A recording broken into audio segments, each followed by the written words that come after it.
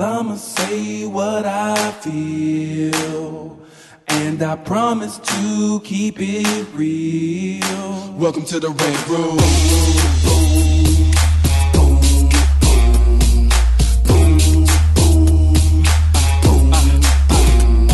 So you wanna be a rider, well you gotta be a rider till your fears are diminished and the doubts are behind ya. It's hard to grind and the business got me stressed in the Red Room. We let that shit up off our chest. You know the street nerd has got no time for no caca. Sass in class, yes that's Mr. Bulakaja. Never have to guess when you're listening to Hilliard. He gon' bring more game than a shark playing billiards. It's all about the craft of screenwriting. It's exciting when you turn an outline into something enlightening. Your pen and words are like bullets in a gun. Write what you feel, say what you want. Welcome to the Red Room. What's up, y'all? It's your boy, Hilliard Guest, and you guys are listening to the Screenwriters Rant Room. Where we keep it real, we keep it opinionated, we keep it what, y'all? Wakanda. You know how we do it, Brandon. On this show, we discuss entertainment, TV, film, music, culture, but our focus is always screenwriting, stories, craft, and shit like that. Little disclaimer, Lisa Bolakaja is out, but she will be back next week. Okay, he was like going crazy. I know, everybody. San Diego. Just like crazy. You see all the shit on her? No, what happened? Oh, dude, they were out there marching and going crazy at the theater. The theater down there, they had like the bongos going. It's sold out, and they're all like in their like full regalia. Full regalia. All right. They were either in their cosplay or they were in like some African garb. Straight and the up. dreads were out. You know what I mean? It was crazy. It was crazy. So shout out to Lisa Bolakaja. But sitting in with us today, we got my man, Chris Derrick from the writing directing team, the Derrick Brothers. What's up, Chris? Not much, man. Yeah. Excited. It's just I'm still kind of like in the glow. You on that new TV show? Is that what it is? Out there just wrestling the girls and shit. Well, you know, I like to wrestle girls at times because. And then we got my man, Brandon Easton. We haven't had you here in a while. Yeah, writer, producer himself. What's going on? I am good. Glad to be back and still living off of the afterglow of Black Panther of Wakanda. Yes. Forever. I am just taking it easy, man. It's a beautiful day, and I'm very happy to be here. So let's just ask you right quick before we get into it. So what you been up to lately? Since the last time we talked to you? It's like about a year now since we... It's been almost 8-9 months. Well, you know, I had a very interesting 2017, as many of us did in the business. But, you know, my comic book stuff is still flowing pretty well. And let's tell the kids a little bit about it. What you got going on. Well, okay. In the last year, I've been working with Jeff Thorne on a project over at Marvel, which I can't obviously talk about, and that's going to drop real soon. And I finished up with Mobile Armored Strike Command, also known as MASK, over at IDW. And the Vampire Hunter D graphic novel is going to be coming out later this year. So we had to go get a new artist, but it looks absolutely outstanding. All right. And then I was hired by a production company to write a pilot to adapt a major international franchise in television. Yeah, give me some of that. That's what I'm talking about. So whoa! Where my 10% at? Where my pimp fees? We shall see. We shall see, my friend. I've seen you talk about that on Facebook, and I'm very, very curious to see what it is because I remember you posted a couple of weeks ago that you turned it in and were excited about it. Turned an outline, and I was like, okay, I want to know, but you can't. I mean, I can't. It's going to drop soon. I just did the interview for a magazine, and what's going to happen is it's going to drop probably in the first week of March. Okay. So when that happens, I'll be happy to make that announcement. But a couple of my friends, and I do have to say this for anyone who might be listening who's hiring, just because I have comic book work does not mean I don't want TV writing work. People keep coming up to me saying, I thought you were okay. I have not worked in 2 years on a television series, live action television series. So yes, while my comic book career is flowing, I still need to get staff someplace. So I just want to put that out there because I keep talking to people and they keep saying, I thought you were staffed. I'm like, yeah, I'm writing comics, not television. I'm staffed because of my own accord in comics. But as you know, in TV, it's not always just your efforts. It has to be a perfect storm of all the right things happening. Well, let me ask you this, because I would think, because you have reps now. Yes, right? I still do. I mean, this is interesting. We'll shift into the fucking Black Panther in a minute. Yeah, sure. But this is, people need to hear this shit. Sure, go You for know it. me, I like to talk about this shit. Yeah. So, you come off a show, which was a genre show, right? Yes. Marvel, what was Agent it? Carter. Agent Carter. Carter. Yeah. And then you don't work for 2 years. Right. real shit. Yes. Right? Real shit, right?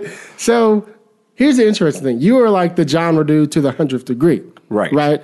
You do fucking comic books, graphic book. Yes. I mean, there's nothing else you can't do. Right. How in the world could somebody like you, with your wisdom and knowledge in the fucking comic book world, and there's like 30 fucking shows on the air that are in the genre that you could write? Right. Why the fuck can't you write? I don't know. According to some people who I was attacked on Twitter last year. Really? Yeah. What up, bro? And it was a woman, and she was saying that I was. Can I curse? Did you just hear me say fucking a minute ago? She called me and I don't know why she attacked me, but she called me a know-it-all asshole who nobody wants in their room.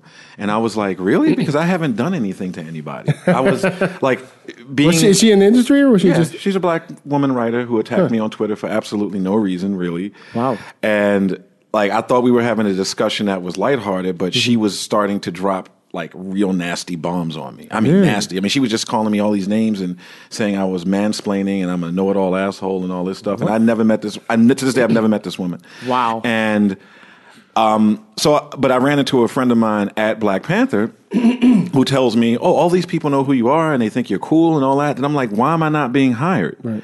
So, and I don't, and the thing is, and I spoke to a couple of people, I'm like, I don't talk about that publicly too much. I'm not, because I don't want to complain or seem like I'm saying, why aren't you hiring me? I'm just like trying to figure out, what it is I need to do to enhance my chances. I mean, some of my early problems, particularly in 2016, especially in 2016, were, and I hate to say it publicly, but it was rep problems. I was being sometimes you have rep problems. I was being thrown against a wall to see what stuck instead of being properly introduced to the right people. And I feel that one thing, and I say this to all reps, and I've asked this question, never gotten a straight answer, but I do feel that if you have a writer of color, particularly an African-American male writer, not putting their color at the front of your spiel is probably, I feel like do you think it's hard for them? Well, I'll say this much. When I did say that to them, I was told later by people, all our friends, they were like, well, you can't say that to reps because then they think that you're calling them racist or you're saying something wrong. When all I was saying was, hey, this is how you could actually pitch me. I work with JPL/NASA. I was a former history teacher of economics and, U.S. history. Educated, smart motherfucker. Well, but I say that for a reason that in your spiel, these are things that should be front loaded.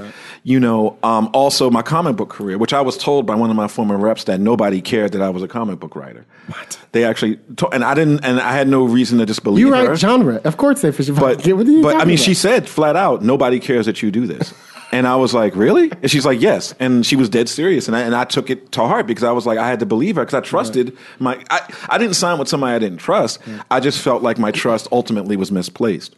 So when you add in, in fact, I also came out to the Disney ABC program, and you also know, and we all know, that people who come out of these programs don't always get staffed again because first of all, nobody wants to pay for you, and I talked to a bunch of black male showrunners who I know, and it's like there's been a shift away from staff writers, period. Like, period. Not even just black ones, but people don't want to hire, people just don't want to groom writers or hire staff writers. Right. So there was it's very top heavy now. Right, right. As you know, we all know that now. But basically, to sum it up, I think I had a slew of all the wrong things happening at the right time, at the wrong time. You know what I mean? So timing is everything. Right. Because as you know, to get staffed, all the right things, like a slew of positive things have to go right at the right, things have to break your direction. Right. It could be simple as like if you're watching baseball and if a ball goes underneath the first baseman's glove, like what happened with the Red Sox in 86, I believe it was, that happens to our careers too. It could be as simple as not being at the Writers Guild at the right moment. Right. Or not being in the garage at the right moment. Right. Do you know how many impactful conversations from my career I've had in the garage of the Writers Guild of America West? A lot. I believe it. Yeah, you know what I mean? But I'm just saying, I'm just throwing it out there. No. So, I think people miss those opportunities to want to talk to people when they're leaving and when they're not, it's different to leave. It's different to talk after the panel than it is to talk in the garage, like right upstairs and then down to the basement. Because in the basement, I think they feel a little more less who's listening, who's watching, you know. Right. Well, let's explain that. So what you're basically saying, are you talking about panelists or are you talking about just even Period. people in the audience? Everything. So we're talking about if you go to a panel, for instance, at the Writers Guild or wherever you would go, sometimes when you go back to your car and there's other people out there or at the elevator, you start a conversation and you don't ever know who you're starting a conversation with, right? Mm-hmm. Just trying to paint the picture for the people a little bit. And you're also saying sometimes it's a panelist.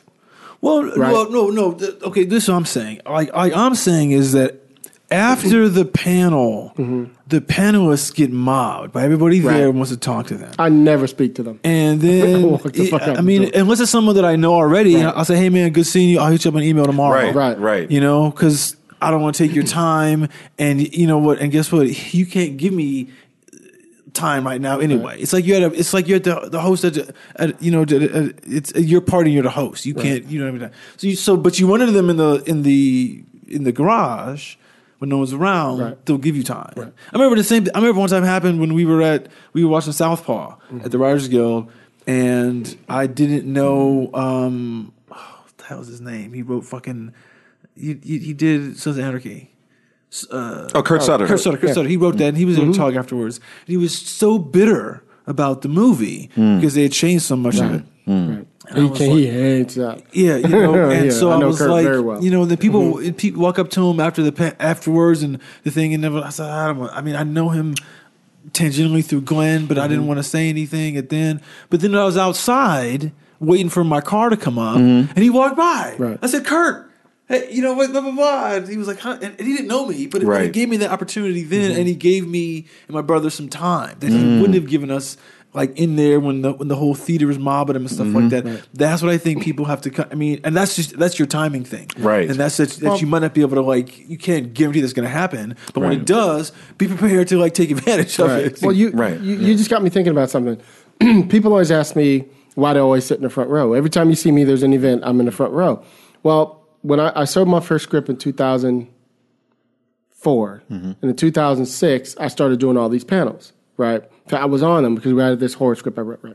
So I'd be on panels, and I'd sat down. I'll never forget. I was sitting, I was looking at the audience, and I realized, and you guys have all been on panels too, you can only see the first 2 rows. Right. And maybe some heads deep in the back if it's at a thing. So I went, oh, I don't even remember anybody else except for the people I see sitting right here. Staring right at you. So that's part one. The other part is me being a black man, I'm not sitting in the fucking back. Right. So that's me. I agree with that. Right? Yeah. So it helped me to put my face on things. People remember those people more. Because they constantly are looking, if they're not speaking, they're just looking out and they're looking at the first row or 2. You know? Right. So, and the other part is, whenever I did do those and people come swarming to you after the panel, I don't hardly remember any of those people. Because I'm just going, hey, nice to meet you. Hey, nice to meet you. Hey, nice to meet you. So you guys are right on the button. To some extent, you're almost wasting your time. To some extent. To just a little extent. If you're not making a definite connection. You have to figure, you have to know how to make the connection. Right. And I will say that, that's how I met Glenn. I really wanted to meet him because I had seen his name on a bunch of shows that I loved, like Life and on The Shield, and then he was at this panel, and I was like, I want to meet this guy. Not just meet him, but I want to form some sort of connection with him. Right. So afterwards, everyone was talking to him, and I said, hey, man. And it was this thing about how to write how to make, it was something about writing a great spec. And I said, hey, I think I was there. I said, hey, I got a great spec. I would love for you to read it, but I know it's a big ask. If you just read the first 10 pages, and then if you're not interested, don't call me back, and I'm not going to call you. That's not asking too much.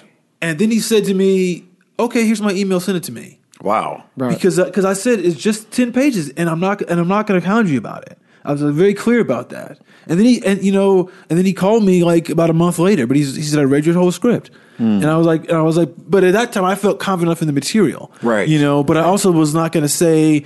Because I know that if writers don't like your shit, they're gonna stop at page 10 anyway. Right, that's true. So I was look, and so, but that's I think the only time that I've done that, because there's other people that I want to meet, but at times where I'm like, I don't know what, I can't do that with them. You know, I want something different or things like that. Because you have to give them the right material too. Yeah. For the right person. Yeah. Yeah, and it's like threading the needle, just like everything in this business is like threading the needle. Right. And like you're saying, if the reps aren't even giving you thread, then you can't. I mean, what are you gonna do? I tell you, man. I mean, I honestly felt like I had done something wrong. I committed some cardinal sin because I felt that every door was shut, and then I ran into Jeff Bird. You know, I'll shout out, thank you. What's up, Jeff? At Black Panther on Thursday, and he's was like, dude, you know, all these people know who you are and blah, blah, blah, blah, blah. And I'm like, then I don't understand why I'm not being high, you know. Right. And it's a thing where I'm not angry. I was angry. I am completely not angry anymore. I've gotten over it. I mean, I was just like, for like basically 18 months, I was like, I don't understand what's happening. Yeah. But the thing I did was go back to the drawing board. I don't have to interrupt you. Sure. Because this is real shit. So trip this. So you work your ass off. You get into one of the programs. You get on a show. Yes. And you're like, okay, God has said, here you go. For like 20 weeks. Right? Pretty much. And then you're like, and then boom, it's cut off. And you're like, wait a minute, God, I thought you said I was in now. Right. Right? Or whoever you believe in, whatever the fuck, right? So you were just like on a high to a low, on a high to a low. Right. So keeping that balanced is difficult. So your first reaction, like when you break up with your girlfriend, your wife, whatever the fuck, is to get angry. Right. Right? Yeah. You feel me, Chris? You live it. Well, look, you're angry. There's a whole lot of self-recrimination. Right. There's all this questions. Shit. Yeah. Unanswered questions. Like, what did I do? How did I fuck this up? Right. What did I do? Exactly. I wasn't fucking her right. I thought I was fucking, you know, it's all that kind of stuff that you have to say. I was the first one there and the last one to leave. What are you talking about? What's going on? And it's not in your head. And it's like, there's just so much stuff you're not told. There's so many things that are going on. Right. I mean, there's things that are politics. Right. Politics. It's like you saying that about the woman on Twitter hitting you. Didn't even know you. Right. But there's something said about you because it's like she directly attacked me. Like it was the weirdest shit ever. To this day, I'm still like, what the fuck happened? Because I can't remember when like you and I met, but we met one time at the Writers Guild. Yeah. We were talking. I can't remember what it was. We were upstairs. In that. I remember. I remember you. And we walked into a panel, and I was saying to myself, you remind me of like a bunch of guys who I grew up with, who I used to hang out with at the comic book store, you know? And at the time, I knew your name from stuff you'd written. I just knew your name, and I was like, okay, so you're a cool guy. But the thing that But see, now you're telling me the story that people think you're a know-it-all, blah, blah, blah, and you have this background in history. And I realize is that a lot of times people in your situation, because this happens to me a lot too, I could just kind of tell this is the thing, who you are, which makes you fascinating, makes certain people intimidated. And insecure. Right. And insecure. Which I don't understand. Therefore, they have to find these ways to see, because look, I could probably like say to you, Brandon, so in 1985, there was this, like Fantastic Four, that blah, blah, blah. And you probably know it. Yeah. He's like volume number 34. You probably know what I was talking about exactly. Probably right? About John Burns. It was 1985. So one of these things, right? One of these things, right? But if someone was listening, they probably say, you're a know-it-all. You're a prick for knowing things. You know what it is that people think that you're showing off your special gift, right? And they don't like that that's your gift, and therefore, and the thing is, it's not you showing off; it's you just being you. And this is my thing. Do people say that about white men? Like if a white guy's smart or a white woman is smart, they're like, wow, that guy, they're smart. They're an asset to a room. A black guy who's Einstein's cousin, isn't it? But it's like I don't ever wear any of my academics or whatever you want, academia, on my sleeve. I just talk, and I treat everybody the same. Right. I don't treat, and I swear to God, I don't. I treat men, women, whoever. I don't care who you are. As long as you treat me with dignity and respect, I'll give it back to you. But I find, and of course, this is something no one talks about, but I do believe at one point my weight was working against me. Okay. I was at 370. Okay. And now I'm at 270, basically. Wow. Yeah. Come on, boy. Thank you, brother. You look great. Thank you. I appreciate that. Shit. And I did notice that, and this is something no one ever talks about, is the fat phobia that exists. Let's get it. And I do feel that in this city, and obviously, I don't get out. I mean, my other problem, I don't go out enough. Like I really don't go out out socially enough. And that's also hurt me. I know that hurts me. Right. And I know that's been an issue. But you know, I do know based on what some people have said, and when I was working on shows and stuff, that me being as heavy as I was, people definitely wanted to keep me at it's a way people treat you without them realizing it. Where if you're really, really heavy, there's certain assumptions made. And I wasn't aware of this until I had a conversation with a white, blonde-haired, blue-eyed guy who used to be heavy too. And I thought, well, is it just the intersection between race and cellulite that's hurting me, you know? But then I talked to this white guy, works at a production company right down the street. I'm not going to say which one.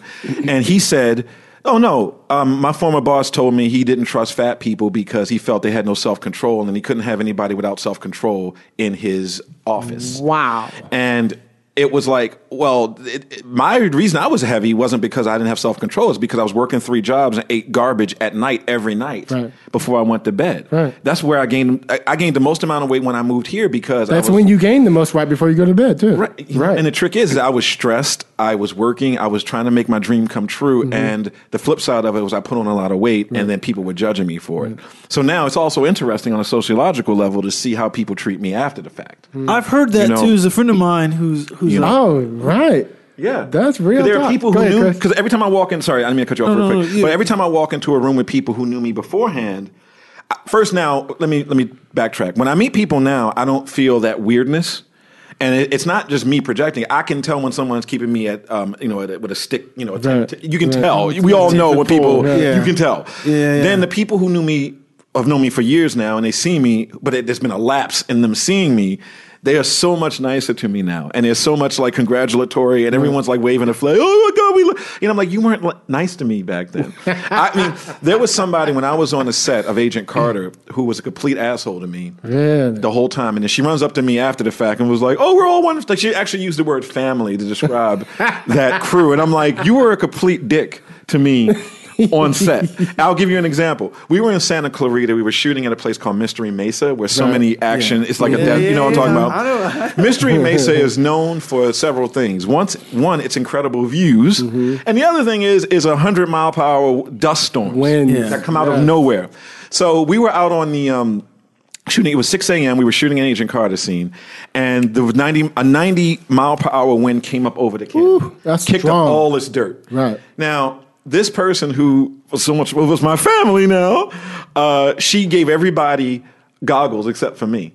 What? Wow. Yeah, she walked around and gave goggles, and I'm sitting there, just had my glasses on. And you there to produce your episode, right? I was the writer, and she would not even give me goggles. And I had suffered a bunch of little indignities like that during the course of that show, but I let it go because it was my first show, and I was terrified of every little thing, and I didn't know, and I just wanted to make sure that I did my contribution, and I didn't make any waves because as a black guy, I've been told by hundreds of black men, a brother who's over 6 foot, that you need to make sure that you're there early. Like the same rules they give everybody are doubly in place for us. Double it. Be there early, leave late. Right. I offered to do all this extra stuff, which wasn't needed, but I wanted to flesh out the world because as a world builder, I was offering to write backstories for certain characters that needed, because it's stuff that you never see on screen, but you miss it if it ain't there. You know what I'm talking about. Yeah. So, I mean, to put a cap on it, I honestly don't know what it is. I don't know what I did. I don't know what people think, but I know that when I meet everybody, I mean, I don't mistreat anybody. I treat everybody the same. Now, I know that there's some weirdness sometimes with the sisters and brothers in this town. And because I had it happen where I had a conversation with a black woman writer. This is not the one who called me a know-it-all asshole. This is someone else who is an accomplished public relations sister. And her whole approach to everything is all black men here only want to sleep with white women. And I'm like, that's not true at all. But if that's what you believe, but I'm like, you shouldn't walk around with that in your head because when I go to the gym, all I see is brothers trying to talk to sisters who will not talk back to them. Right. I mean, if anyone thinks that black men in this town don't like black women, you need to go to 24-hour fitness anywhere in this city, especially in Carson where I go. Right. Brothers love black women. I don't know if it goes the other way sometimes in this town because I keep hearing that brothers don't like black women here, but I'm like, that's not what I see. That's not what I feel. That's not what I hear. So I don't know where this mentality is coming from, but I'm getting all these vibes that there's like a little bit of weirdness between brothers and sisters. I know there's definitely weirdness toward overweight people, but in terms of me, I don't know anything I've done to any one person other than show up and work really hard every day. Right. So I don't know what happened. I know, like, for example, a couple people over at Legends of Tomorrow wanted to read my one of my specs, but they were looking for a more comedic writer. Right. So I didn't have a lot of comedy in the spec, but they liked the spec. They were like, "Well, this is dope. Like, you're doing the right thing, and this is good work." Mm-hmm. And everybody who I meet will be like, "Whoa, that was a dope script." I got a lot of meetings, but they don't turn always into jobs, as we all know. Right. Now, one of the things that happened to me, which was a first time ever, I went up for a job over at Sony for a science fiction show, and what I found out after the fact that it was basically the new showrunner who was brought in. He kept finding something wrong with everything I gave him. Like, it was always something. It was you sent him more than one thing. Yeah, which I found once you have to do that is usually a wrap. Right. But what I found out after the fact was it wasn't me at all. He just wanted to hire his buddies from the old show he was on. But I was made to think for that whole 2.5 month period of me jumping through hoops that I was a shitty writer. Because I didn't have, in the absence of any other information, I'm reverting to it's me. Because I don't have any other, evidence, and I don't want to just speculate. It's like, it's racism. No, sometimes they just don't want to hire you because they want to hire their buddies. Right. They're trying to stall time too. Right. And but by me being the person that they use to stall time, that affected me. Right. And that's another thing I wanted, because I had a meeting with some people, and we talked about this very subject. That these are this is our lives. Mm-hmm. This is not just a slot. This is people's dreams and their lives, and when you play with them, you're hurting people, and you're doing more than just hurting them financially. You're also messing with their self-esteem a little bit. Mm-hmm. And it's taken me a few years to even. And I'm from Baltimore. I had a tough skin before I even got here. Right. I taught in the Bronx, and one of the worst neighborhoods. I just did a pilot about my good. My and that ended up being the. I became a semi-finalist in the the WGA TV Writer Access Project, just on that script, which is funny because that script, which I have not touched since I finished the second or third draft, that was what kind of broke up me and my former manager. Oh, really? Management. They didn't want you to write that shit? No, they said it wasn't good. They said it because basically, I'll tell you real fast. Tell the kids. What happened to me at the end of 2016, because after I came off Agent Carter, I was a free agent. I was very hot. I was in the Hollywood Reporter 3 times in 2016. I remember, yes. Yes. I had all this stuff going on. And I kept sending stuff to my former reps being like, there has to be something you can do with all this heat and traction. It's not like you need to get a PR person, really. So they said, okay, so then staffing season of 2016 came and went for network. Yeah. And so we hit July and we hit Comic-Con. That's when shit hit the fan, actually, Comic-Con of 2016. And I was told that, this is why I was told nobody cares I was a comic book writer. And then I was told. At Comic-Con.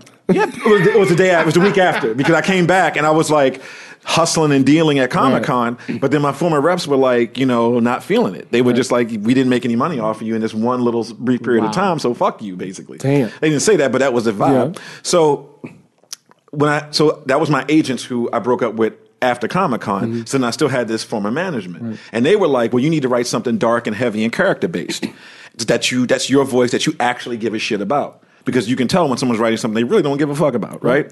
So I said, well, I was a teacher for 6 years, but 3 of them were spent in one of the worst fucking neighborhoods, which is, I'll say it was Webster.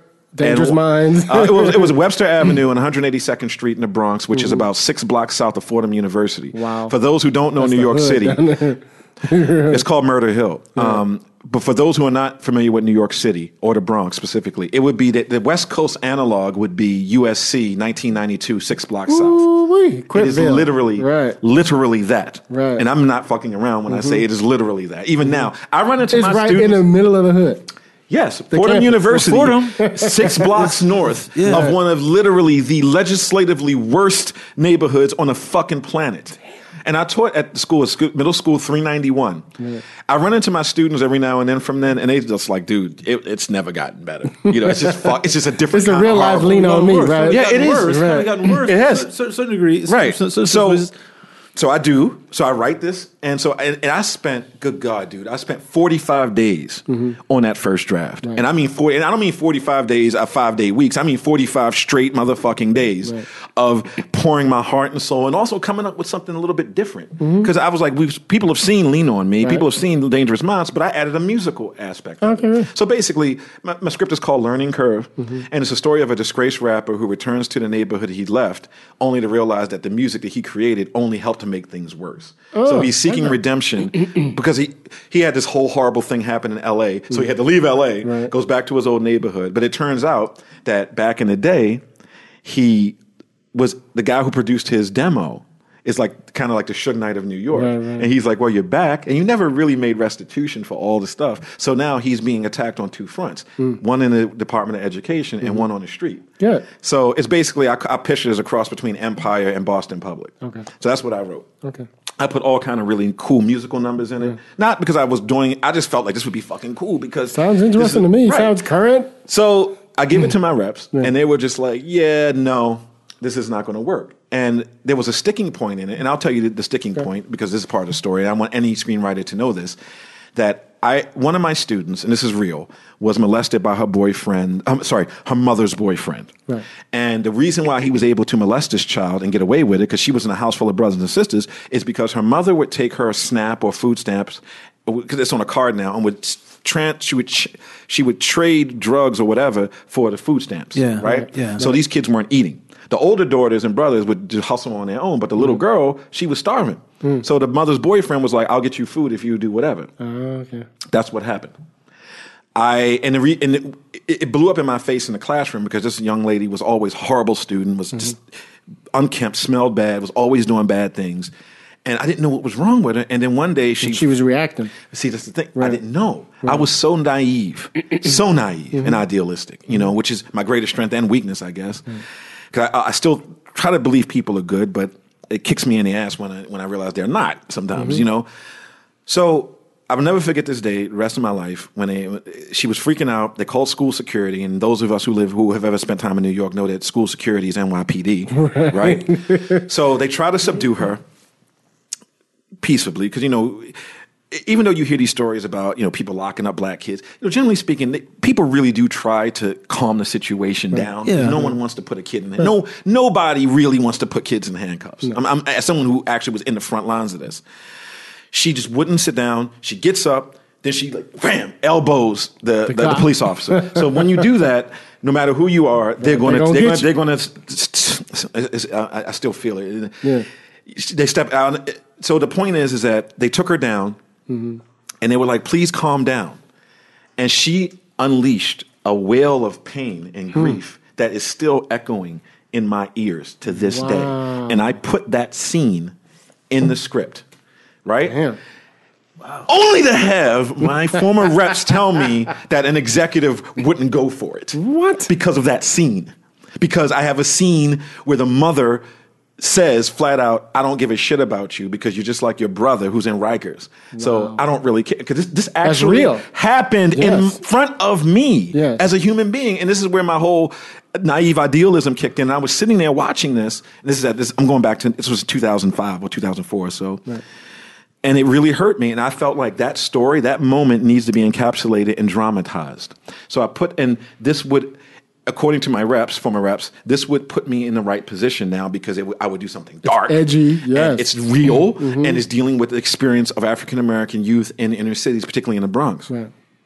And they just kept telling me it wouldn't work. So then I listened to them because I had trusted them. Right. And then I did a page 1 rewrite of the goddamn outline. And I hate writing outlines, but I did it. So I handed in an outline. They didn't like it. Write another outline.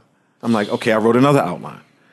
They didn't like that one. Wow. So I wrote a third outline, and they didn't like that.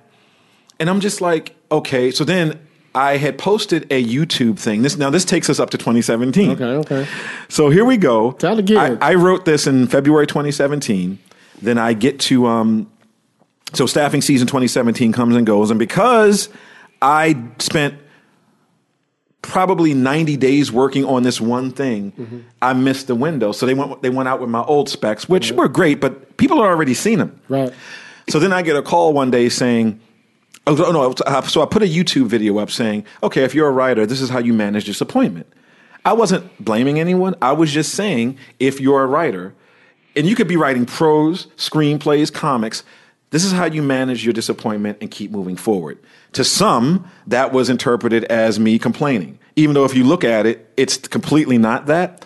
So literally the day after I put that video up, my former management dropped me. Really? Yeah. I don't know if it was connected, but it sure felt awfully coincidental. So after that, I felt like complete shit. From that day up until the day I submitted that to the WGA TV Access Writer Project. And that was what October. Can I ask you a question? Absolutely. Did you go back to your original one? Version? Oh, no, yeah. That's what I submitted. Okay. That was the one, because I had written. You said fuck all their stuff. Yeah, I said, you know what? Let me just see if it was me or if it was someone else. Because I've heard stories for years, and I never fucking believe them, I'm being honest, where a successful writer will be like, yeah, this movie which made $275 million, this is the same script, and my agents hated it. Well, let me just say this. And I didn't believe it. I have interviewed I didn't believe it. Damn near 200 people on this show and on other shows and in other situations. Every single person, we talked about this all the time, every single person who finally crossed over, like the guy who wrote I, Tonya. Yeah. He did a whole bunch of shit before. He was almost done and decided to write, and all of his agents were like, no, not that one. Tonya Harding? I'm telling you, it's always the one. Chris has one right now that people told him he shouldn't write that I think is going to get him a Golden Globe. Oh, you know what I mean? Okay. So I have one that everybody told me not to write that I think will do the same thing. Right. So you just never, it's the one because it's coming from here. See, this is the thing about the managers and the agents is that, I haven't had one in a very long time could be a lot of reasons, but I spent a lot of time thinking about it. I spent a lot of time when I've had 3 different managers and 2 different agents, and I've thought about what, where are the mistakes? Like you were saying before, is a lot of stuff that you did wrong. You did wrong. You think that you did wrong. And then you hear from people, they tell you, you get all this piecemeal information that kind of like fills in the question that you've been asking. And what it is that, they like to be around creative people. They like to be around the energy that the creative stuff gives them. And, a lot of them have worked at agencies or worked at studios, stuff like that, in mailrooms to pick up. But the thing is that nobody really knows what's going to touch anybody. And the thing is that agents, and particularly agents, but managers of them, like, don't give you the greatest advice because they're not really storytellers. They want to be, but they're not, because if they were storytellers, they'd be doing that. Because it's such a hard, specific thing. And the thing that that you need them for. And if they're good at this they're good at seeing what the marketplace is aware of. And seeing what is selling and being able to, and to give you guidance and to say, hey, this could work this way. Because the fact that they're telling you that, there's one exec who's not going to like this, but aren't there 400 shows on the air? There's so many different places there's new stuff popping up. At the time when you probably showed them that, there wasn't Apple yet, right? So who knows who's going to say yes to this? Are people going to get shuffled in? There's that revolving chair of people at that level too. So you don't ever know who's going to respond to stuff that happens. And I guarantee you, the story about, as you just kind of mentioned about, well, this is a script that my managers didn't like, my agents didn't like. See, they get deluged by so much material that they almost, and so do a lot of people. You think they get numb to it a little bit, or what? Yeah, they get numb to it. Yeah. They get numb to it, and it takes something really. And the thing is that, we see a lot of bad movies. Sure. And television. And a lot of bad TV shows. Right. But you got to realize I watch movies and sometimes say, that's killing the business. That movie getting made is killing the business because it's going to be so bad and they put a lot of money in it. But the thing is that that's what they thought was great. Somebody did. Yeah. Somebody wrote the check. And the thing is, there's stuff that's 10 times worse than that the managers have to wade through. They have to see. The thing that I think, it goes back to what I was saying before about when I told Gunn, I said, just read the first 10 pages, right? Because there's a really great what's the guy's name who wrote Cat's Cradle? Kurt Vonnegut. Okay, so Kurt Vonnegut has these 7 or 8 rules for short stories, which I think are like absolutely perfect for any kind of writing. But I think the last one on his thing is respect everyone's time. You know that what you're giving someone, you gotta, you know what, that's their time. So if you're gonna abuse it by giving them something that's not good because you want it read, then you're fucking up. And that and you know and honestly, that might make your, you know, like your manager, your agent, or the producer, whoever read it, like be mad for a couple of days, you know. And next thing you know, they got to read your thing with that bad taste of that script in their mouth. We've all read a script when we're not in a good mood, and you just didn't even like it. You didn't feel it. Right. And that could, and you know what? And to that point, you're arguing with them about something that to them, they might not know that that's how they read it. And but the worst thing is they never back down. That side never backs down on a point. That's why I got fired from my last agent, because we were arguing about a project that my brother and I wanted to do. And no, there's a thing that my brother and I didn't want to do. That this guy was like, Screen Gems is going to pay you for this thing, do this thing, blah, blah, blah. And I was like, I don't want to do a dance movie. I don't want to do another dance. I mean, look, I can't write that thing. I did one. You know, that's the first thing we sold. I don't really want to do another one. I don't want to do that. And our agent was like, you fucking better do that shit. You know, like just put together the pitch. Put together the pitch. So, you know, we're putting together the pitch. This other movie comes out. I can't remember what it was. It might have been like Stomp the Yard or something like that. Step Up or one of those. And it did really, you know, and it did really, really, really well. And then that Monday, when the box office came out, you know, my agent called me and said, "See, now write that fucking pitch so we can go in and take it to them." Wow, you know. So my brother and I are like, you know, fucking feeling cowed and shit. We go and write this thing, put all this effort into it, all this kind of stuff. Come back, give it to him, and the guy says, "Yeah, I don't want to do any dance movies for a while right now." And I looked at my agent and I was like, "You motherfucker!" Wow. I said to him, I said, "You motherfucker." They don't want to do that shit now because they just did it. They're not going to want to do it again. It doesn't matter if it's going to be 2 years to get us out. If anything, they're going to stick with the franchise. Yeah. You know, and honestly, I don't think that Screen Gems has put out a dance movie since then theatrically. They've put them out, you know, VOD, right? VOD, but not theatrically. And I was looking at him like, and I told him that. I said, "You motherfucker," and was screaming at him which maybe I shouldn't have done. But I was so mad. I was so mad because of the disrespect that he gave us 2 weeks before. You know, that I was like, "Oh, you gonna slap me? I gotta slap you back." You know, and then he was like, "You know what? No, you guys have to go. We have to part ways." But I was kind of like, "But you don't know. You don't know that they're going to want this." You know what I'm saying? And it's like, that's where it's such a tricky relationship. And it's like, you said right now, you said you wrote 3 outlines for these guys. And to me, I'm kind of saying to myself, I heard that from a lot of people. There are people who are like, write these outlines. And to me, I'm like, fuck no. I don't want to write an outline for shit. It's like, there's a way that I see this. That's, you know what? That's what I want to do.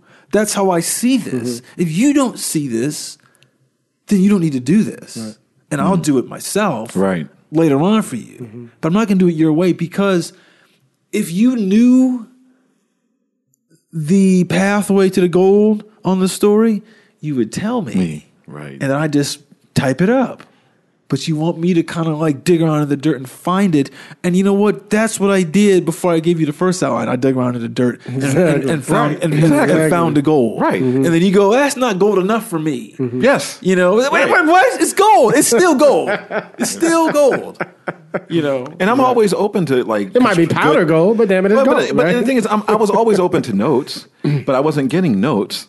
I was getting start all over again. That's not a note. Exactly. You know what I mean? And that's the whole thing. That's the thing. Like, I will welcome notes. If you, and then the big thing with notes is trying to figure out what their note is that they're saying. But if people are saying start over again, then it's kind of like they don't even know what they don't. It's like they can't articulate what they don't like. And at that point, then it's like, then you really shouldn't be telling me anything if you can't articulate it. I just had this conversation about a month ago with I just signed with some new reps before the beginning of the year, at the end of the year, and love my new manager. Shout out to Adriana. And But when we first started, she'd read a script and she'd be like, I need more here. I'm like, what the fuck does that mean? Right. And so I had to sit down with her and go, here's an example of what I need. So if you give me a note here and you say I need more here, so I need more here when the character does this, can you give me more of that? Or maybe when she goes to the right instead, maybe if she went to the left, so by the time we get to page 16, she does such and such and such. That's the kind of note I need. Now she gets it, so when she's going through and she gives me her notes, I'm like, yes, bitch, those are notes. That's what I'm talking about. And there's an art to giving a note. You know what I mean? Right. And now we click. So it's like, I get it. We're on the same path. I mean, to me, it's like the best notes you get from people who write because they kind of know. Right. I mean, I'm not going to tell you about this. I'll tell you offline about this project that I'm doing. But the guy who's going to EP it, God willing, like the notes he gave me were so, I mean, it was very little in terms of but it's so specific and it went very deep on what that was. And it allowed me to kind of to zone in so razor sharp on what the rewrite was going to be. I said, oh, it's going to be right. He's like, no, this is not a rewrite. This is just a polish. Right. This is the way I see it as a polish. You only got to do a few things, like 4 scenes you got to work on. And I was like, okay.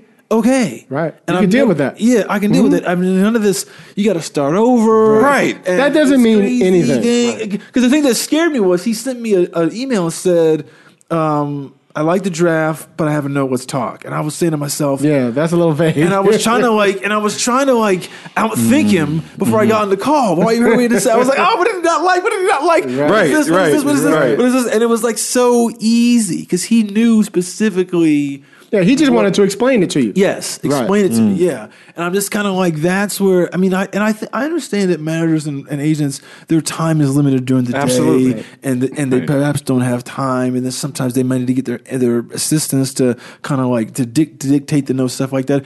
That's all fine. That's all really, really fine. But I'm kind of like, have the courtesy to give me that attention and that focus at that moment, because otherwise, if I got to write 3 additional outlines, I might have to walk away from you because that's making me mad. That's making me real mad because I could be working on that's 3 other projects I could have been developing. Right. You know. So and to me, that's because you don't have the ability to tell me how to steer it within what I wrote. You know what I mean? You should be able. You're a fucking manager and agent. You should have read hundreds of scripts by now. You should understand structure and character and all that other stuff. You should be able to read my story and go, oh. Bam, bam, bam, bam. I see. Right. So you focused on the male character, but the female character is actually a lot more interesting. So I think you should do a page 1, and here's why. What if you focused on the female, so she became the killer and yada, yada, yada, yada, and then you'd be like, oh, you see what I mean? Now you at least have reason and why. I'm just spitballing here. Yeah. But as opposed to just going, this is just, I don't know what to do with this. This isn't. I can't sell it. This doesn't connect to me. Right. You can sell anything. Because I've seen shit that shouldn't have been sold. Right. And it is. Correct. And so to me, they have to learn the art on how to do that. Just like we do. Whenever we hear a story, we know immediately how to turn it into a movie or into a TV show. Immediately. Right. You should know exactly how to do that with a note, in my opinion. You know what I mean? So, yeah, that's what's up. That's good. Yeah. That's good. So, yeah, but I'm happy now. Things are much better, and I'm taking one day at a time and just, living life. I mean, I went away for 3 weeks at the end of December, all the way up through early January. And going back to the East Coast was an emotional healing process because I think the other problem was I didn't leave LA at all last year. Oh, okay. And you never got out. No, I never got out. I was in this for 357 days. Right. Pretty much. And being in a place where you're constantly insecure, you're constantly feeling like you suck, and no one is telling you otherwise, it starts to erode on you.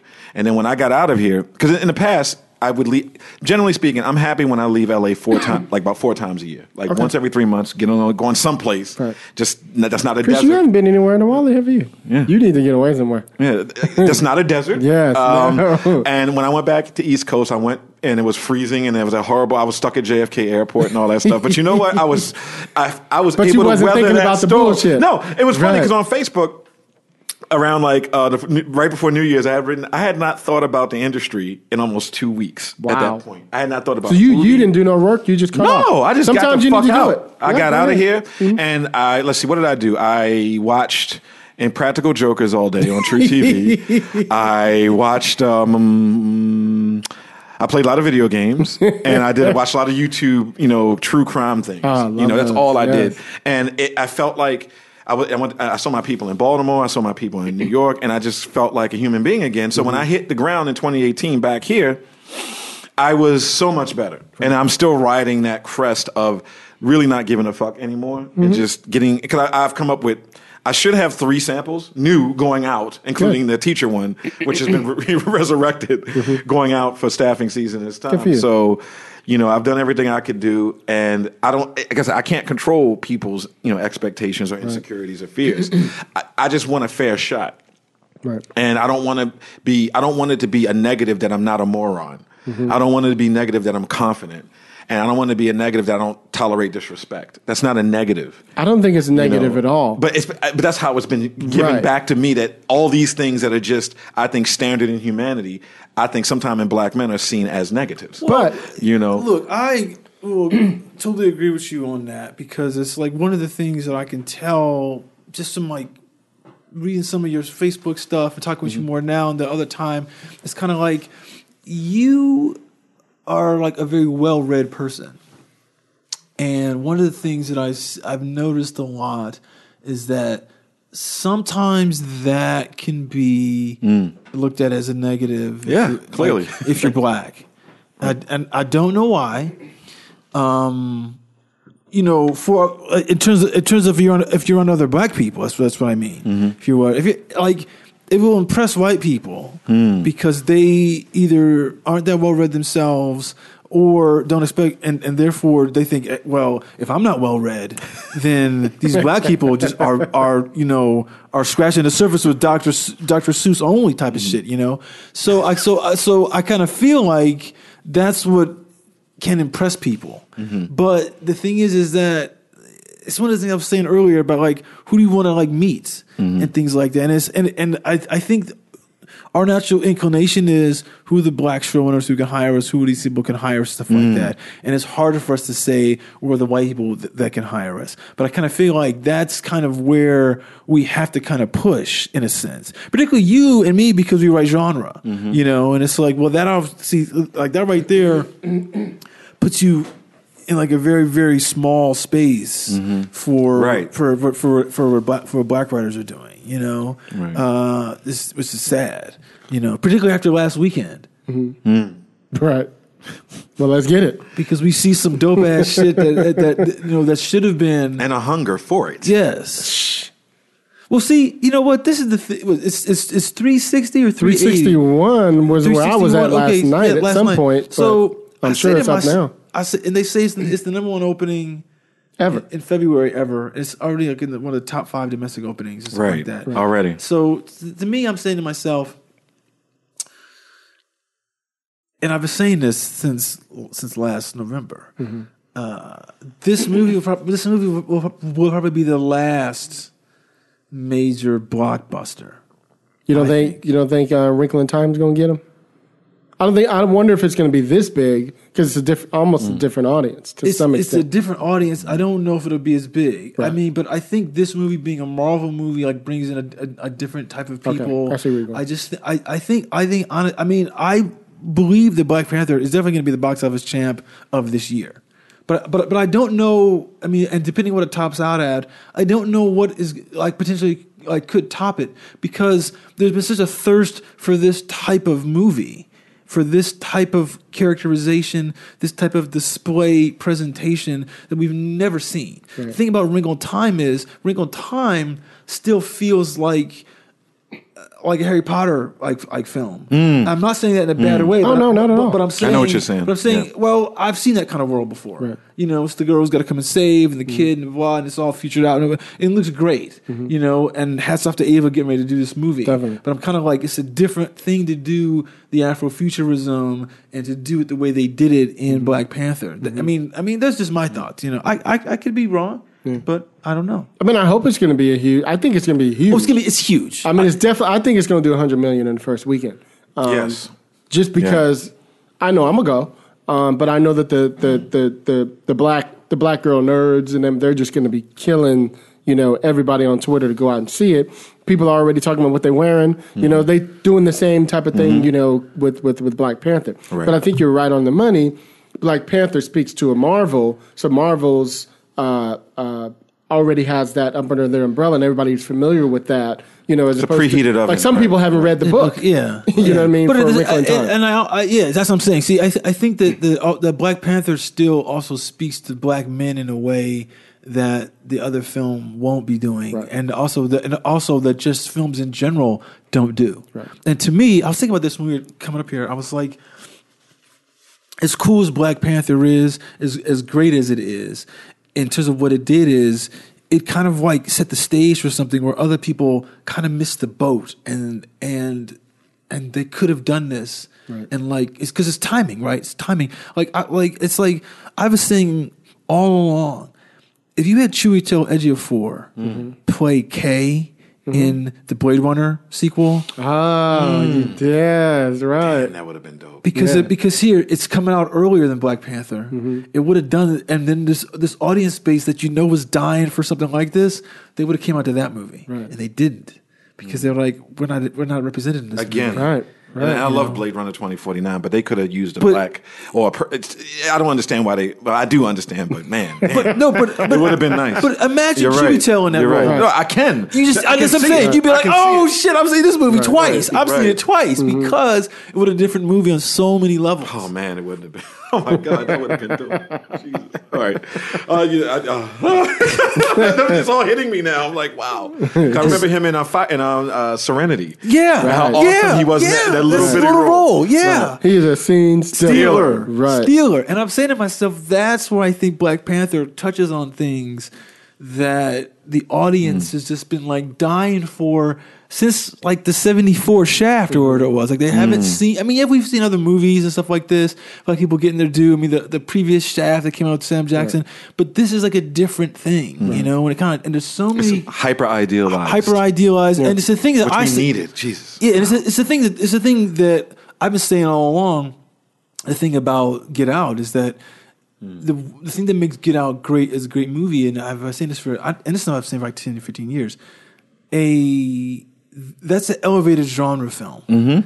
And an elevated genre film, psychological. Yeah. If that, you know, like type of movie with a black lead or something like that, really, really like does a lot, because there's always that, you know, cause you can go back to that Eddie Murphy he did in Delirious when was it Raw, and he was like, you know, if black people show up in the haunted house, they're like, I'm out. You know, get out. Yeah, and it's time to go right now. And I kind of feel like there's that. I think that black people don't necessarily go see a lot of those elevated genre films for that reason, because they're like, motherfucker, I'll be gone in 5 seconds, you know. Yeah. But Get Out. We live every day. But Get Out every day. Yeah, and guess what? That's real. He couldn't leave because he was in the second place, and you're like, oh shit. So I kind of feel like he touched on something that is like, that's how you can make those movies like just sing in a way and make the money that you want them to make that they're not doing. You know, it's too bad. Well, it's funny because a group of us went and saw it on Sunday, right? And so afterward, we went to go to Coffee Bean just to talk about it and decompress. And so one of our friends said, well, I was wondering, do you think Michael B. would be a better Black Panther? And we all went like, we were like, no way. Now, here's the deal. This is just interesting, though. Now, one of us was my producing partner, Pamela, who's a big casting director. So she was looking at it from a casting point. My friend who said it is a really big DP, so he was looking at it from his point of view as a film. You know, all that other. Right. Now, we had some issues with the lighting at the beginning, by the way. Did you know that whole first opening scene, it was like, where is everybody? You can't hardly see shit. You hear fighting, you hear poof, poof, poof, but you can't see shit. Anyway, so we were talking about the whole casting thing, and I was like, no, Michael B., wonderful actor. He would be a totally different Black Panther. Black Panther is an educated prince. He's super smart. He has to think. And subdued. Right. And if you see Michael B. and his swag and his motherfucker walking like he just came out of Oakland. Right. You know what I mean? Which his character did. Yeah. But you know what I mean? No. Right. No. He looked beautiful and the fucking body was amazing. All that. but it's a different character. Well, yeah, because I'd be curious to see Michael B. play a restrained character. Right. I've never seen him do that in his work. Right. That's true. You know, I'm not saying he can't. No, not at all. But I'd be curious to see him do that because that's where, you know, because I think we're processing it off of what we've seen them do, and so Chadwick, we've seen him play Jackie Robinson with this type of dignity. Right. We Thurgood Marshall with this type of like gravitas. That it's all these kind of things that was that him and James Brown? And James Brown. Oh my God, that was Jesus. Yeah. So there's just so the boy can switch. Yeah. Right. Yeah. Right. And I just think with Michael B., you know, for whatever it is, you know, I mean, great actor. Fantastic actor, but he hasn't had the same type of movie roles like experience yet. Right. And I kind of think that, you know, and also because he's young, you know, I mean, he's not, you know, he's not 40, you know, so, and I say that not like it's a bad thing, but I'm just kind of like, if he had another 10 years in the game, then he'd have a whole bunch of different movies just to compare him about. I just kind of feel like that's where, and Michael plays the young guy with the type of energy that you want to have. I mean, like he was such good casting in that movie. Like just the way he would kind of do things and just kind of like, I mean, there's that small line that he gives to the girl when he's like to the woman in the museum when he's like, he was like, do you think your ancestors, you know, like paid a fair price for this? You know, I was like, oh shit, he just was so perfect for that. So, but you're right, it's different. It's different if he's Black Panther. I don't know who else who could be Black Panther. I saw on Twitter last night somebody said somebody was chiming in about how somebody said this great little tweet about how nice it is to see, you know, the black blah blah blah, and of course, you know, a lot of white people chime in. And somebody said, well, you know, it would have been better to just see like Idris Elba or something like that. I was like, as Black Panther, and I was like, he's too old. He's too old. He could be a father. He's too old, but he's way too old. Way too. Clearly, you don't know the comic. Yeah. A lot of people don't. That's you know the trick. What I'm saying? Exactly. Right. But see, the problem is, and we were talking about this too, Chadwick was perfect as Black Panther. Mm-hmm. Number one, we don't have 900 choices.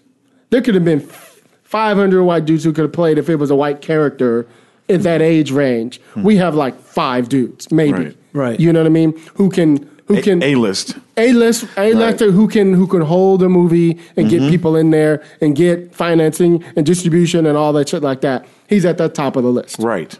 Actually, Absolutely. Probably more so than Michael.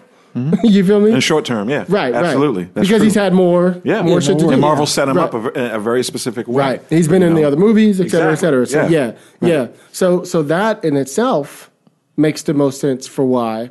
Because a lot of people don't understand why people cast. You know, it's got a whole different reasoning behind who and why. And we were talking about this also.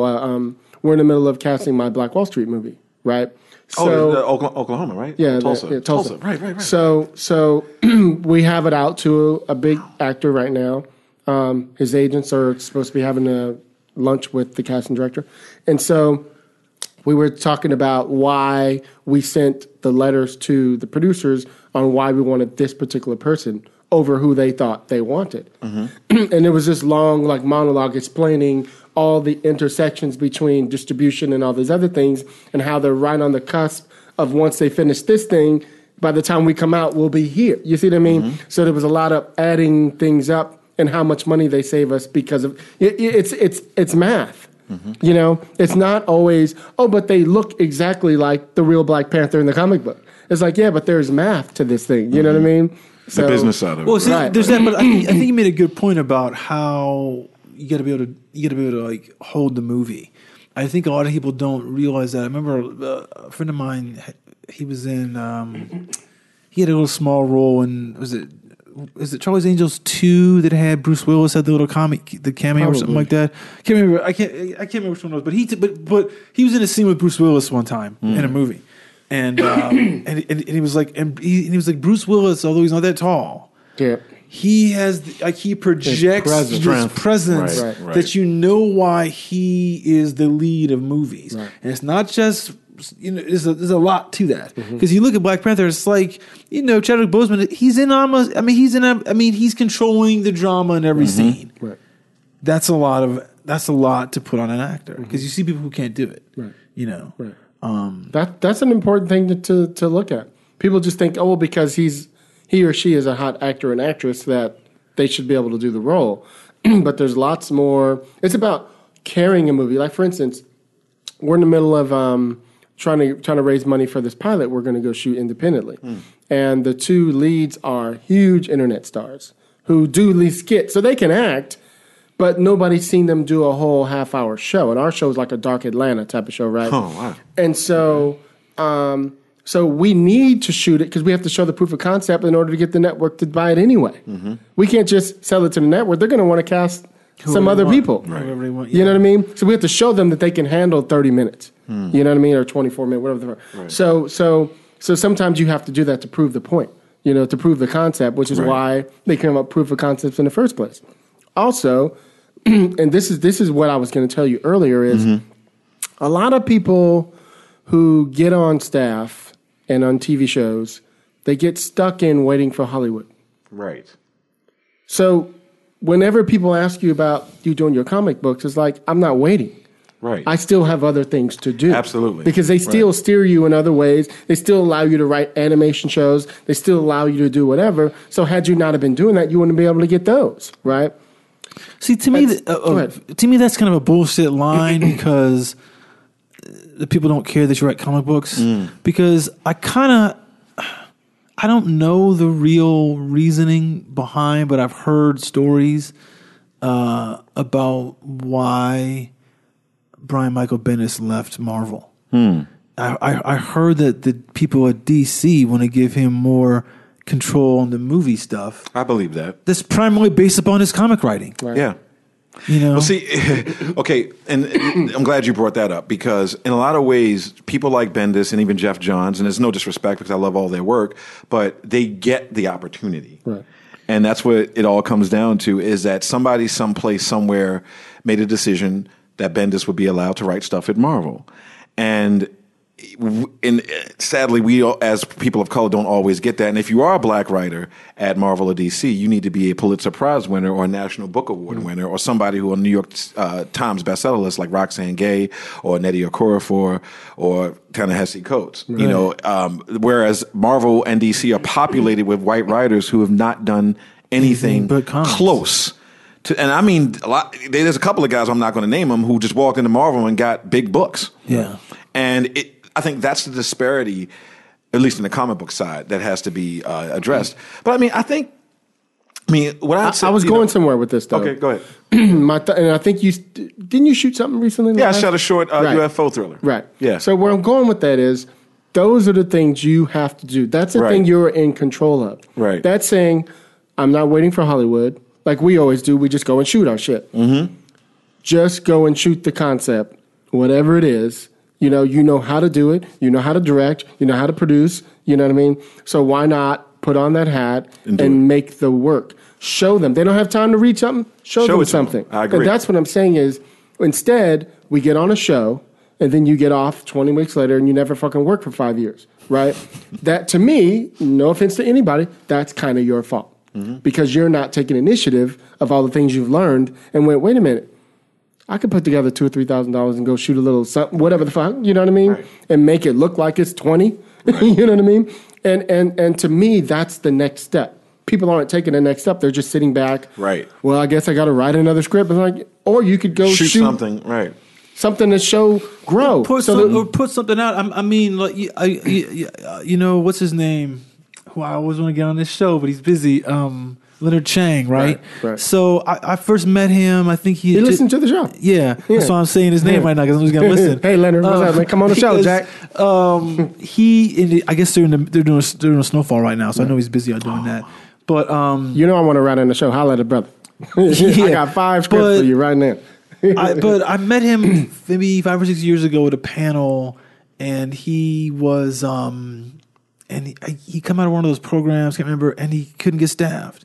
But he was writing novels. Is how he'd been writing novels before he got into this, and so he went back and wrote some more novels. And they're not like bestsellers and everything like that, but they're crime stuff, so it's harder to break through. They're all very, very massively told because I've read like 2 of them. I'm just like, he's a great fucking writer, and he's like, he's not waiting for Hollywood, Right. And then something happened where he got on this show that I really, really loved. I can't remember what it was called now, but it was with this guy who lived in a world where he was in a car accident and it split his reality. Oh, it's Jason Isaacs. Jason Isaacs. I know what you're talking about. He wakes up in one world. I know what you're talking about. It's ultimate, you don't know which one is the real one. Yeah. And a great show. Yeah, I know what you're talking about. That should have been on NBC. Should have been a cable show. But he got that, and then that was short lived, know, and it was gone. I like that show. It was a good show, very good show. And then he was able to, I think he put a book out right after that, and then he got Unjustified.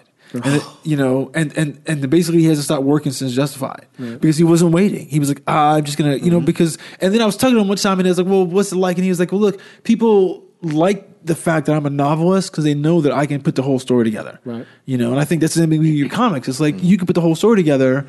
There's not a room for me to develop. I got to develop the story. Right. So for like 5 issues or a whole graphic novel, it's just me. Right. So if you, like you said earlier about, like I can build the world, I can create these little backstories you need for Agent Carter because I am used to doing everything myself. I'm not saying it like it's a brag. Some people might say it's a brag. Some people might look at it as a brag, but it's like, you know what? That's what I have to do to survive, to get in this position. I got to do everything, And but see, to me, that's not a brag at all.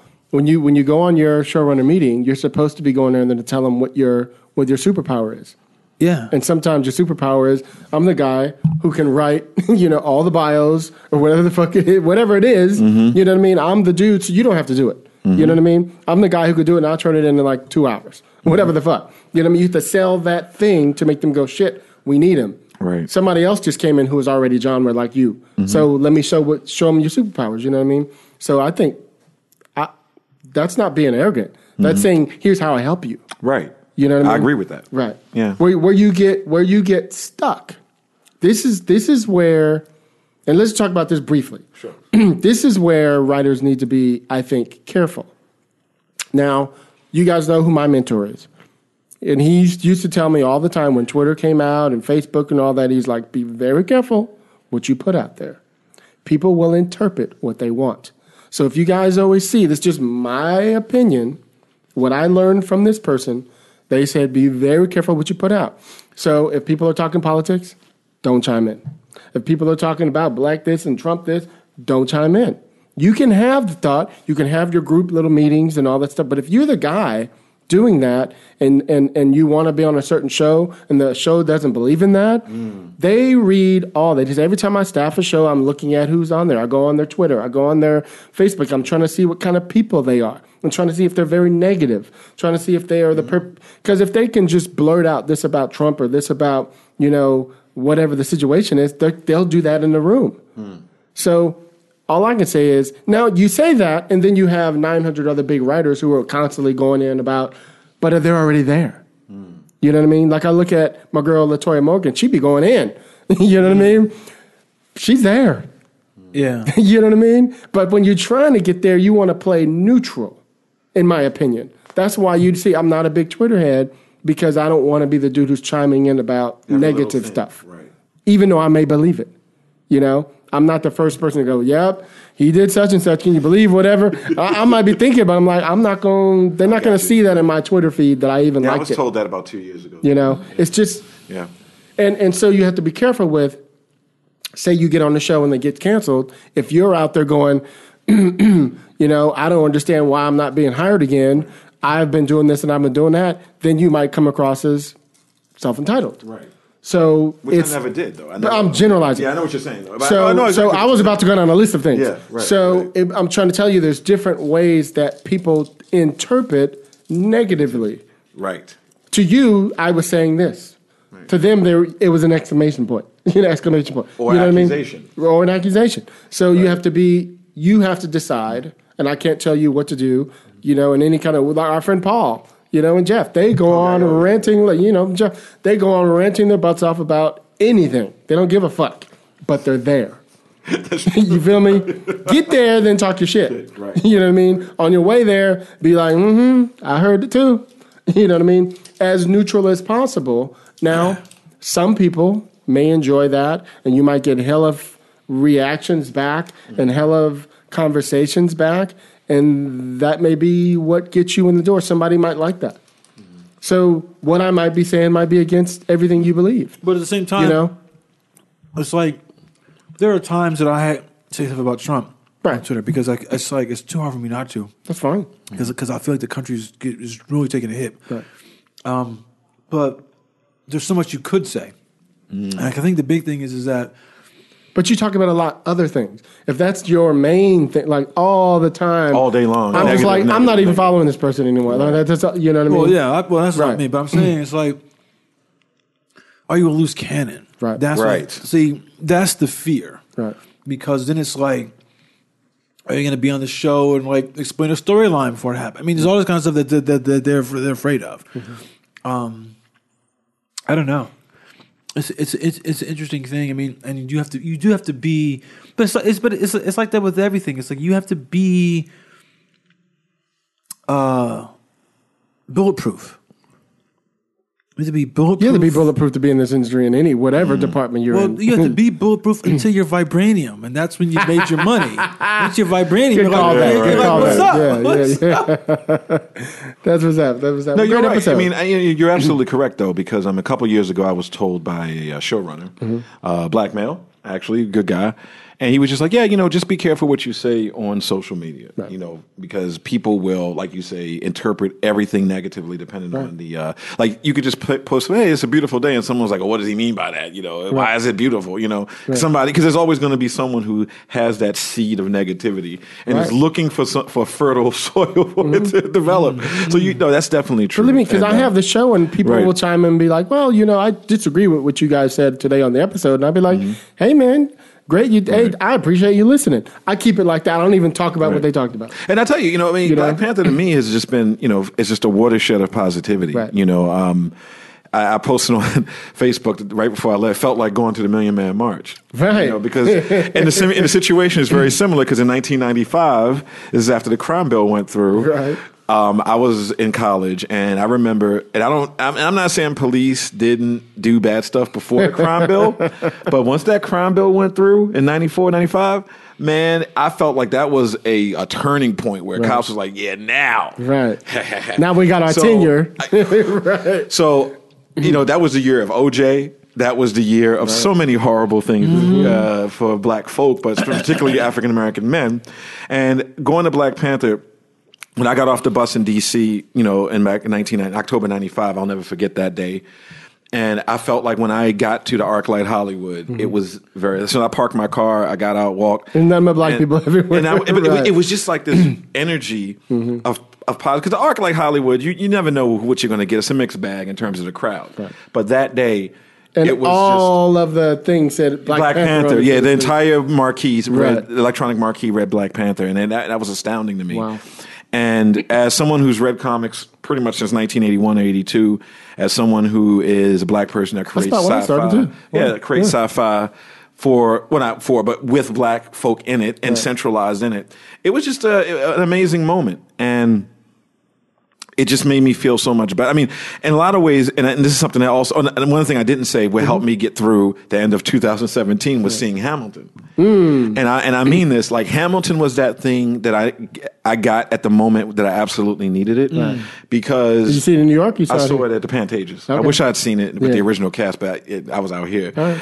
But the beauty of it was, it is still good here. Shit. Oh yeah, no, it was. No, that was a hell of a cast. You see it with the black dude who played Hamilton, or which one? The black dude, the short dude, amazing. And then the lady who played Eliza, Sophia something. She was absolutely astounding. But what I was going to say was that I walked out of Hamilton, and I don't mean this in a negative sense, but I felt as stupider than I've ever felt in a long time. In the sense that I watched something of utter, complete brilliance. Right. And I was like, shit, I got to step up my game. Right. Walking out of Hamilton, I was like, I feel so fucking stupid. Right. Because Lin-Manuel Miranda, goddamn, dude. Right. And I was just like, shit. But what that did for me in a positive sense was like, you know what? I can get to this.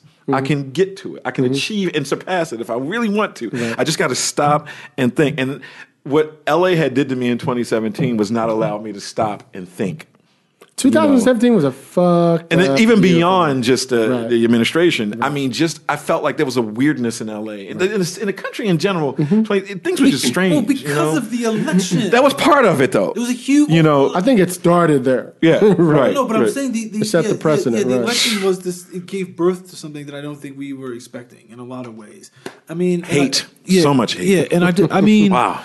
Yeah, I mean, I agree with you about Hamilton. It's it's that famous quote about genius and talent. It's like the talent is can hit with which like no one else can do, but the genius can hit like what no one else can see. Right. And I feel like that's like a great quote. Yeah, and I was just kind of like that's what Hamilton was because I'm sure you, being a history teacher, know the Hamilton story. Yeah, it was blowing my mind. To me, to see it done in hip hop, and to see these black faces and Latinos. But to me, I was always interested in Hamilton as the historical figure because I knew he was.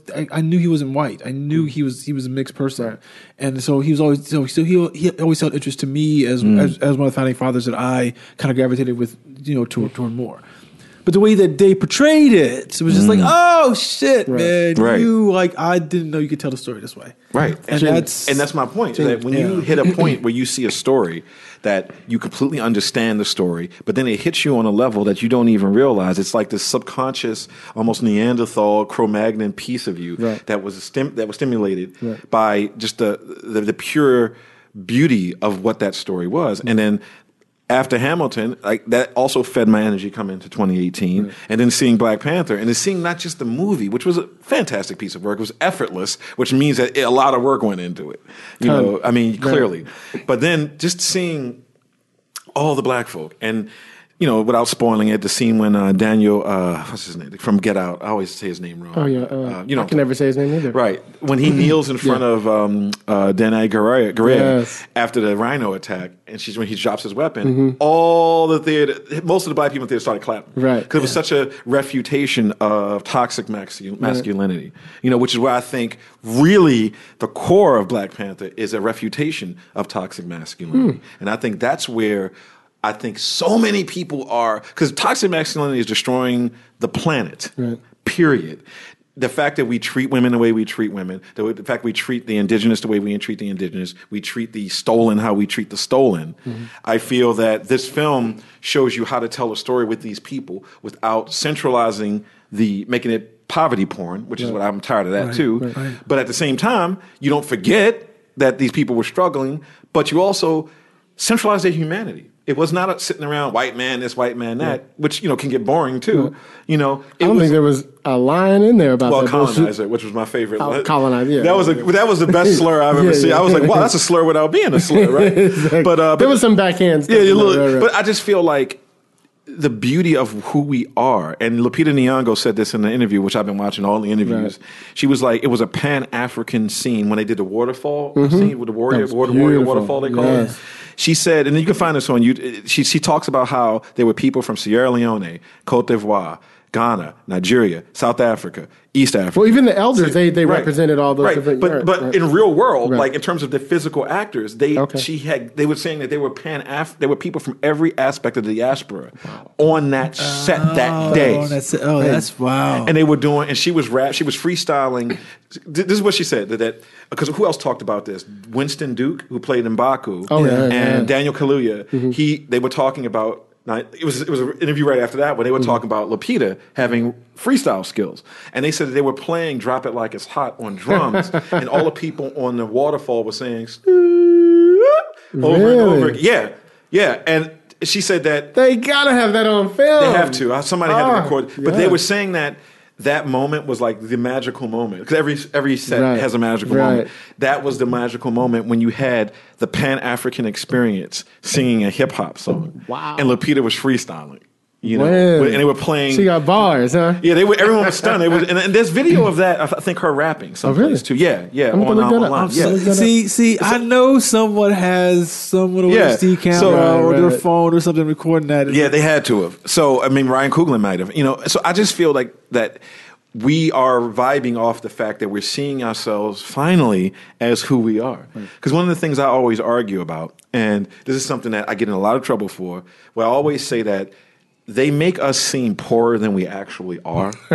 And what I mean by that is that there's all these poverty statistics and numbers, but then my reality doesn't show that all black people are poor and suffering and starving. Correct. There is problems in our communities. We know that.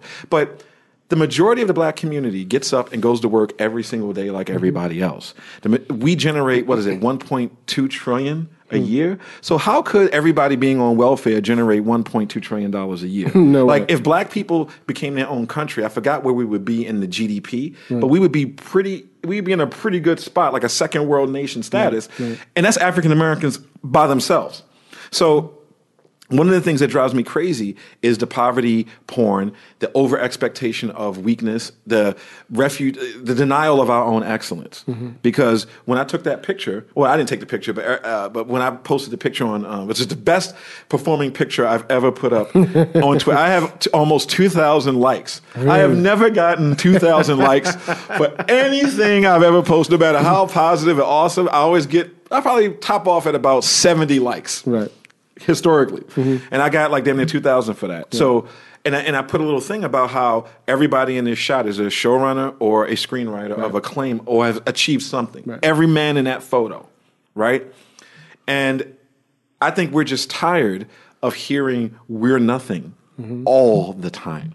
You know, like the Black Men Smiling hashtag, which went up about 2 weeks ago, I found it by accident. And even and I always make this, as a straight black man, I still like seeing black men happy.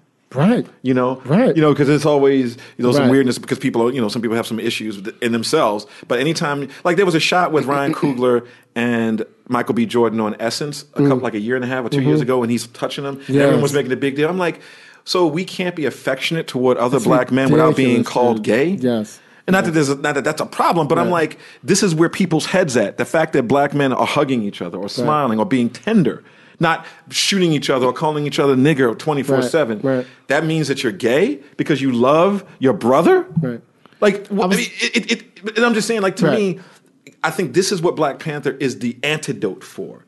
I think that everyone has wanted for so long just to see us not be pathological. And I think for me, because there was no pathology in it. Even Killmonger's point of view, which I absolutely agree with. I don't agree with his misogyny. Right. But I get what he was saying, like, yo, all of us have been suffering. You guys had the weapons. We could have won. Because my beef, and this as a comic book geek, I was never a fan of Black Panther as a character. Because I always thought to myself, why didn't the Wakandans do anything during the transatlantic slave trade? That has always been my argument. Interesting. Because they had the ability to stop it all. They were taking them from Africa. So, they were right over I've always had a problem with Black Panther because it goes into that, and the movie didn't do this, and some people think it did, but I don't think it did. But there has been that whole noble African versus African American thug, a Black American thug type of discourse that's gone on since before I was born. Right. And even in Baltimore growing up, recent African immigrants would kind of look down on us, and there would always be this kind of weirdness with that. But I didn't. There's a lot of that. Yeah, there is.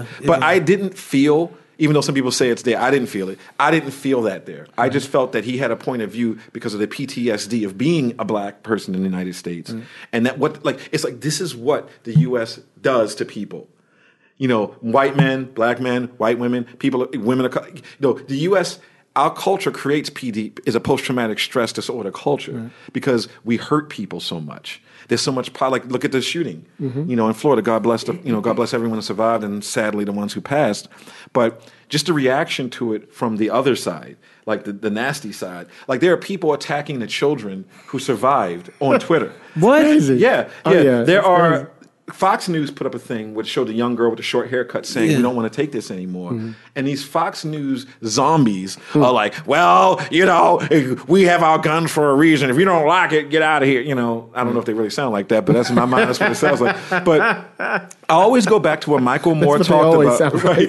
Michael Moore in Bowling for Columbine said it best, that the reason why white Americans need their guns is because they, in the back of their head, they think we're all coming for them. They 24/7 believe, not everyone, but there's this belief. Like we did in South Africa, right? Right. Yeah, the truth but there's a belief that there's such a fear. We're a fear-based society. I always talk about this. And the way to get rid of guns is to get rid of our fear. And the one movie the one scene in the movie I would suggest everyone watch. I mean, first of all, everyone should watch Network and read Patty Chayefsky's screenplay. Read the screenplay, watch the movie. Right. Network explains why the news is the way it is as propaganda. Then there was a movie that came out with Jake Gyllenhaal called Nightcrawler a couple years ago. I think it was a year and a half ago, right? And there's a moment where he got shafted from a nomination. Dude, he was so good. Anyway, that man is bad. That boy is bad. Anyway, don't get me started on that. That cat can act. Act. AK. That boy can act. There's a scene with him and Renee Russo, who plays the news director, and she says something like, "Yeah, we always lead with this stuff because it scares white people." Because white people watch local. I don't watch local news anymore, but every now and then I'll tune into KTLA, and I'll be like, okay, let's see what the weather's going to be like. And it's like, oh, some gangbang, some cholo gangbanger shot up somebody, or somebody beat up a little old lady. And I'm like, of all the things you could report, you have to put a black or Latino face doing something bad at the top of your broadcast. I mean, that's a fear-based thing. There's a great book, and I'll shut up after this. There's a book called The Culture of Fear by Barry Glassner. Again, The Culture of Fear by Barry Glassner, who's a UCLA sociology professor. He said, and this is back in the late 90s, early 2000s. It's like 2003, actually, when he said this, that crime has gone down, like, he said like 70%, but the reporting of crime has gone up 100 and something percent. Damn. So that's a good quote, too, right there. And yesterday I saw a tweet, and I wish I could find it, where crime is at an all-time low again, but people are more afraid now than they ever have been. Right. Child abductions are actually not as ubiquitous as everyone believes, but no one lets their kid go outside, despite the fact that most kids will never be it. Because in theory, in the 80s, I should have been raped and abducted every single day, because I would go outside for 13 hours a day, and no one knew where we were. I had no idea. And I used to play in abandoned construction sites, and somehow I've made it to here. So I feel that so much of anti-black bigotry is based upon fear. And one thing I love about Black Panther, it is not a fear-based movie. You know what I mean? And I think that's another thing, is that when you see the absence of fear, finally, that's something that people don't want to be afraid. Like, we go see scary movies. That's one thing. That's a controlled experiment. But life, who wants to get up and think everyone's out to get me all the time? And I do believe, and this is my sociology side talking, historically, from day one, white working class to white poor have been told that blacks are their enemies. And this is why you see Fox News gain such an advantage. This is why the guns sell. So go back to Bowling for Columbine. They're selling more. And read Culture of Fear by Barry Glassner. And then that's what's up. That's what's up. Yeah. Cool, man. Good episode. Where you at, Brandon? I am on Twitter at Brandon Easton. I've also created an Instagram presence showing my workout routine. I'm at Brandon Easton Writer on Instagram. Thank you, sir. And I'm also on Facebook, but I have been taking a break from Facebook. I've only been posting like major positive things. You know, because I spent way too much time on Facebook over the years arguing with complete morons. I'm not doing it anymore. Good. I'm just posting things that I want to post and talk about positive things. And my Twitter feed's the same way. So come on over to my Twitter. It's at Brandon Easton. Brandon Easton Writer on Instagram, and Brandon.Easton on Facebook. Cool. Where you at, Chris?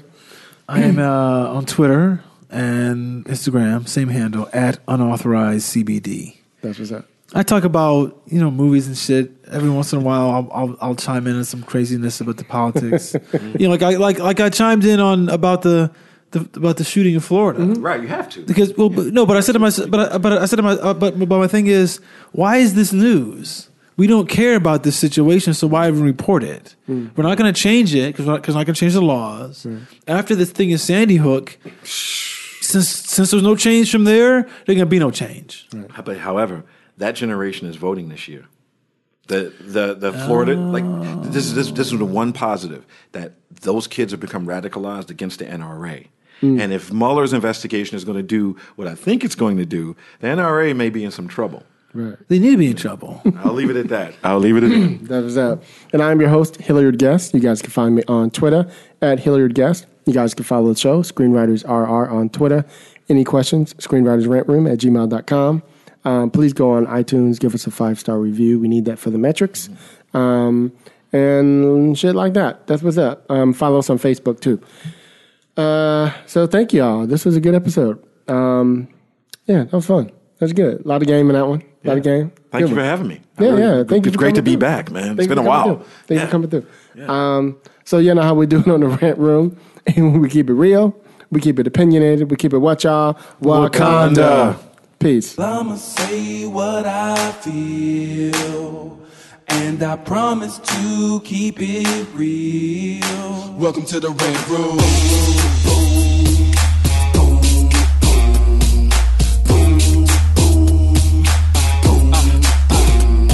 So you wanna be a rider, well you gotta be a rider till your fears are diminished and the doubts are behind ya.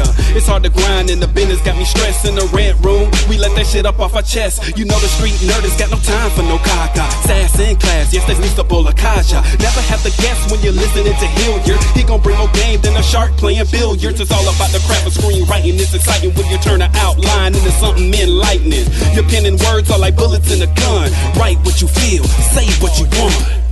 Welcome to the Red Room.